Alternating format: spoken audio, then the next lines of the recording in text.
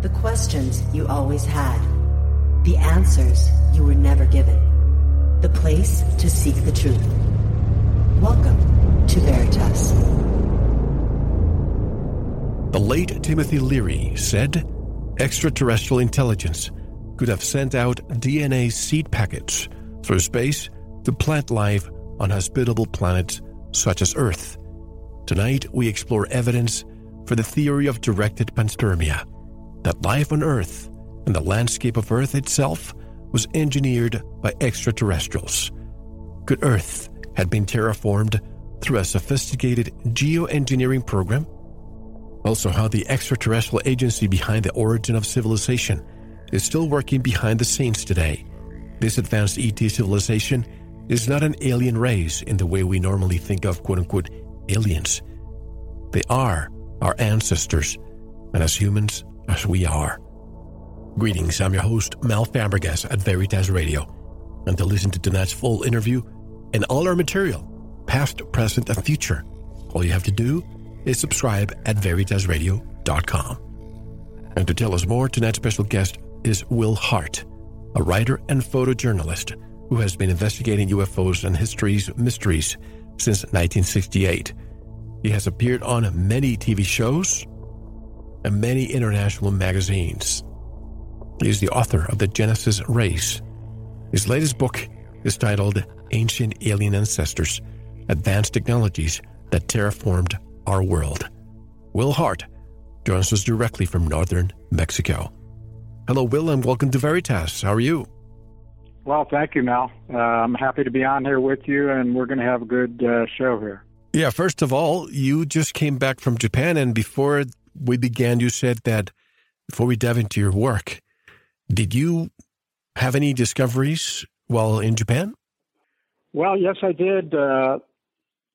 Japan is kind of closed mouth about a lot of their artifacts, and that's one of the reasons I went, because they have some astounding, very strange artifacts unlike any others in the world. And I'm talking about one called Ishi no Hoden, which basically means stone, or they also call it the flying stone, because it's it's a 500-ton block. It's a solid monolithic block of stone, but it sits above. It looks like it's floating above water. There's a pond below it, and nobody knows who created it. Archaeologists have no idea. There's no record of it.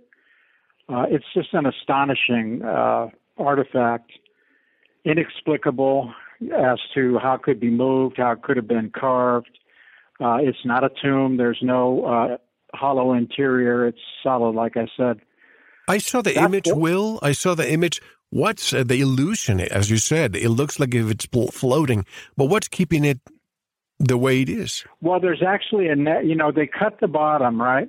And there's a neck that's connected below it, but you can't see that, and so it does give the impression that it's floating. To me, you know, the strange, and you run into this a lot with different sites, especially these rock cut sites, whether they're caves or something like this.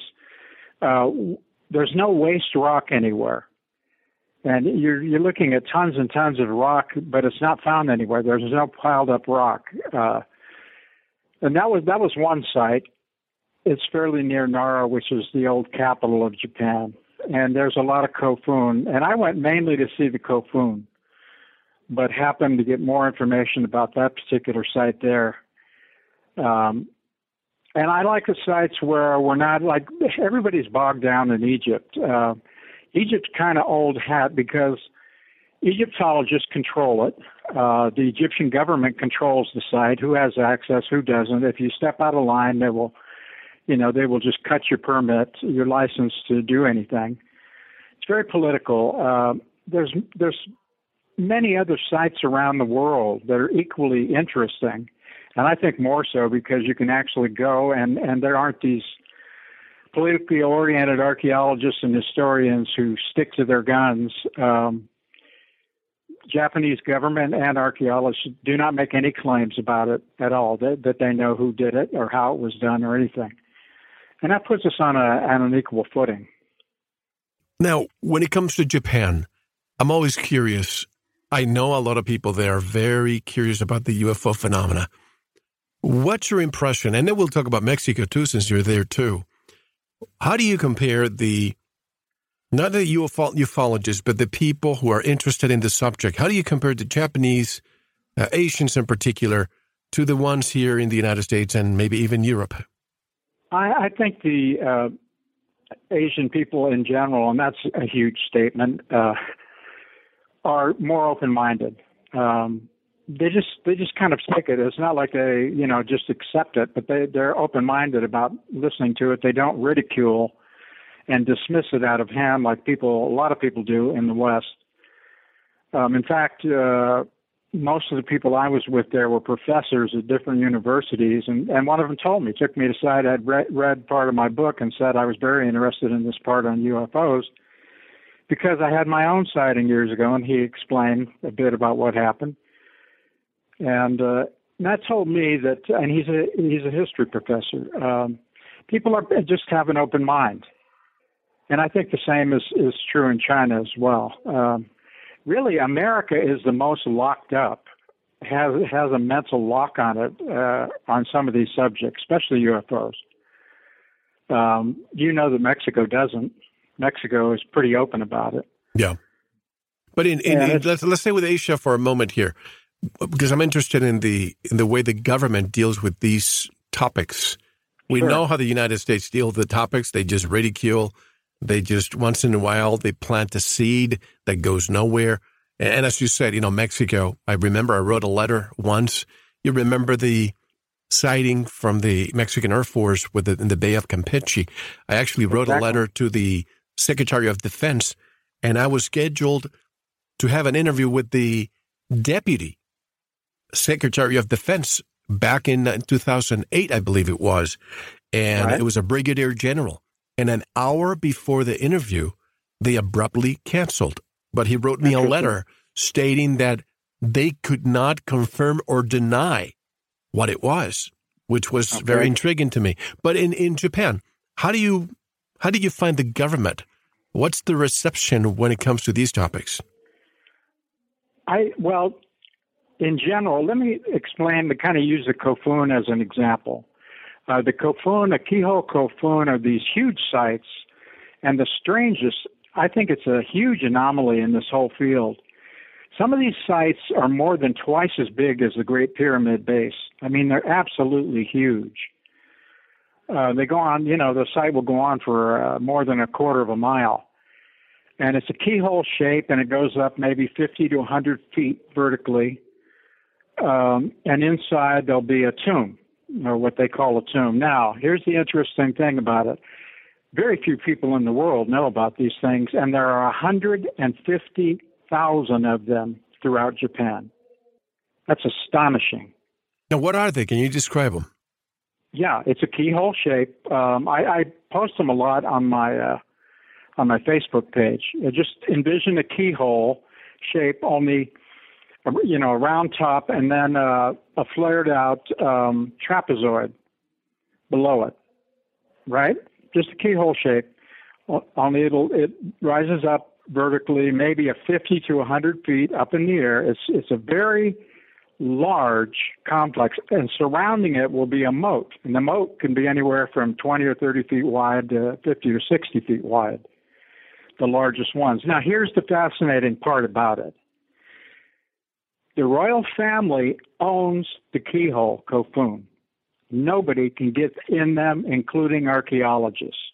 That's how tight-lipped Japan is on some of these mysteries that they feel belong to their country.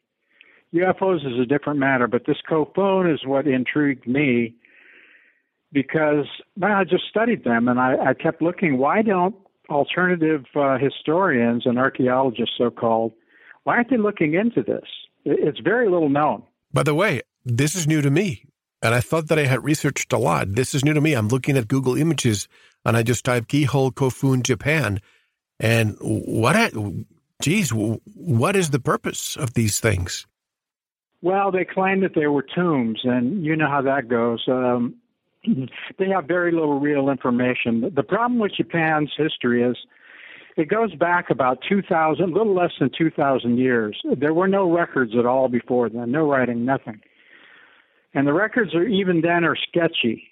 And they, Japanese archaeologists and historians attributed the Kofun to their ancestors who were there in Japan, but that looks a little questionable because they're so tight about the security. They don't let any archaeologists have tried for many years to get into them, and they can't. They opened up a few, and that's all. So that's why I went and what I was really digging into. But what surprised me is when I got there and I had a guide and we started off for the one I wanted to see, every couple of minutes he was pointing another one out. We were just driving through the countryside and he's going, well, there's one there and it's overgrown. You can see it there. And then another one and another one and another one. It's just astounding that people don't know about these things. And Japan's done a very good job in keeping the lid on it. Oh, well, they don't very good job. them. Very good job, because I had no idea until you just mentioned this a minute ago. And I'm looking at some of them. Some of them seem to be buried. They almost look like almost like a pyramid. But some of them are like separated with a water around it, like a lake, right? That's right. It has a moat. Okay. There are moats there are moats surrounding them. So we're talking about a lot of engineering was involved. People don't think about these things, but if you're trying to attribute it to some primitive tribe back then that built these to be tombs, they did an awful lot of engineering, and they moved an awful lot of earth and stones around. But why it's such a big tomb? I mean, these things are huge. Yeah, and that's a very good question. Why so massively overbuilt like the Great Pyramid is, to be a tomb? It's and I think that part of the answer to our questions we can kind of infer from the way they're protected by the royal family and the government. There's just some real mysteries there that so far nobody's been able to penetrate.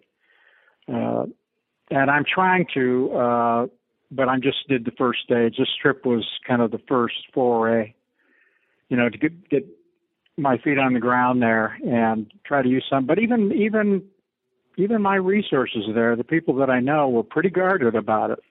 In fact, he said, because I had written and given him my book, when I got over there, he had said before I came, well, we'll talk about it when you get here, but he never talked about it. We never had that conversation. So that kind of gives you an idea of, it would be sort of like talking to, a professor of history in the U.S. about UFOs. And I just kind of skirt around the subject. Well, it's almost like talking to Zahi Hawass, Dr. Zahi Hawass in Egypt, and about certain things, and he goes ballistic. But in this case, Japan, if you were to talk to, I don't know, what the equivalent of the Ministry of History or architecture or what have you, or culture, if you were to ask them, what would they say about these things? They would say that they were built by, the history is there was a group or a tribe, an early Japanese tribe, but these came right on top when they had kind of gone through their whole Stone Age. Suddenly these start appearing about 300 A.D. is what they claim. And for about 400 years, the new Japanese, the leaders and so on, were having these built, supposedly. Now, I don't see how they can date them, but that's the dates they give us.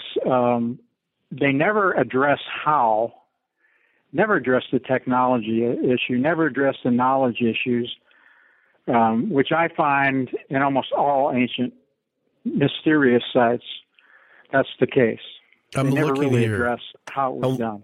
I'm looking here at some of these images from the air, and some of these kofuns or keyholes, they're surrounded by almost 20 blocks of buildings. That's right. How massive this thing is. Yeah, and they are huge. Yeah, that's what I was saying. Now, and I know you're surprised that you didn't know about these before. I mean, Very surprised. These are not insignificant things, hidden away in the landscape. In Japan, they are huge, and they occupy many, many, many square blocks and dwarf everything else around them. And nobody's talking about them over there or, in the rest of the world. And they've just done a very good job of shutting the door on it. And some of these that I'm looking at, there are two that are massive. There are two that are smaller ones, but they're almost perpendicular. The sizes are exactly the same. And if they were made a couple of hundreds, AD, how in the world were they able to, well, again, we can start wondering how the pyramids were created too, and we'll discuss that later. But this brings me to the Chinese. This is totally something that I didn't expect to discuss with you, by the way. This is a surprise to me. But the Chinese pyramids, have you heard? I'm sure you have heard of the Chinese pyramids too, right? Sure, yeah, I have. These Chinese ones, many of them are, as you know, completely covered in vegetation. I believe that the government pays the farmers to farm on top of them to keep the secret, because apparently they have dug and they have found some mummies, preserved mummies of red-headed people. And I guess they don't want any other but the Sinoculture to be the one that was in that area. Your take on that? Basically, yeah, that's what we find everywhere now. There's nationalism going on. Mostly this ancient history, the controversies get back to, whether the indigenous people that we know of now, let's take the Inca, for instance, built the early sites like Sacsayhuaman or, Pumapunka or whatever, or who did if they didn't. And the Inca never claimed they did, right? And the Egyptians actually, there's nowhere in any papyrus document where the Egyptians describe building the pyramids. They never claimed that either. It was attributed later. So we kind of run into the same thing where our modern historians are using politics to concoct this story, basically. And then they will use it against people like us who question things and say, well, what are you saying? Are you some kind of a racist? You don't believe these? Yeah. Well, that's their latest thing, You're claiming these people couldn't build those things? Yeah, I am claiming no people built them. Not any race built these things because they were too advanced for the time. We couldn't, most of the really large things in Egypt and up to 700 tons, we don't have a mobile crane that could lift that right now, let alone, and to say that people did it, it's so absurd, it's preposterous. But when archaeologists stand behind it, because it's a political stance, and they just, point the finger and ridicule people like us who question, and it seems to work, although I think it's coming apart at the seams, or it's starting to. But there's the other side too, Will. Many people say, well, if it was not us, because even today, with today's technology, we can't even replicate one of these structures. So right. A lot of people say, then it must have been extraterrestrials that came in and they had to have done it. But my theory, I'm not sure if you're going to agree with me, but I believe that, like the Dogon, they get really upset if you tell them that it was extraterrestrials, because they say, why do you continue taking credit away from the ancestors? What if we had a race of humans who lived there, who maybe have spoken the same language? They have probably were in contact with one another around the world, and that's what we see all of a sudden structures like the pyramids showing up more or less at the same time. Why couldn't it be that it was us back then, and perhaps something happened, a cataclysm, a flood, something that made those people migrate somewhere else, and perhaps a lot of people perished, and the knowledge to build them faded away, almost as if something were to happen today, and 100 years down the road, you and I were walking around, we're the survivors, and we dig from the ground some iPhones and some computers, and we have no idea what they are. And we say, well, extraterrestrials must have made them. Yeah, we're talking about theories, the ancient alien ideas are a theory. We can't, we don't have definitive smoking gun proof, and nobody does. Graham Hancock promotes the lost civilization theory, which is kind of what you were saying. It's. I guess all we can do is, through the various pieces, try to put the puzzle together and see what fits best. just from. Thank you for listening. To unlock the full 2-hour interview, including video formats, downloads, transcripts, exclusive articles, and more, subscribe to Veritas Plus now. Gain access to our entire archive dating back to 2008. Just click subscribe at veritasradio.com. Because you don't want to believe, you want to know. Subscribe now. To listen to the rest and all of our exclusive material, proceed to the Veritas Plus member section, or join the Veritas Plus family by subscribing. Click on the subscribe button at veritasradio.com. Don't forget to visit the Veritas store for focused life force energy. Get a 15-day free trial today, with no credit card required. And if you want to get in touch with Mel, want to be a guest on this radio program, have a guest suggestion, or have feedback, just click on the contact button on our website at veritasradio.com. Now, proceed to the Veritas Plus member section or subscribe to listen to the rest of the interview. You don't want to miss it. Because you don't want to believe, you want to know.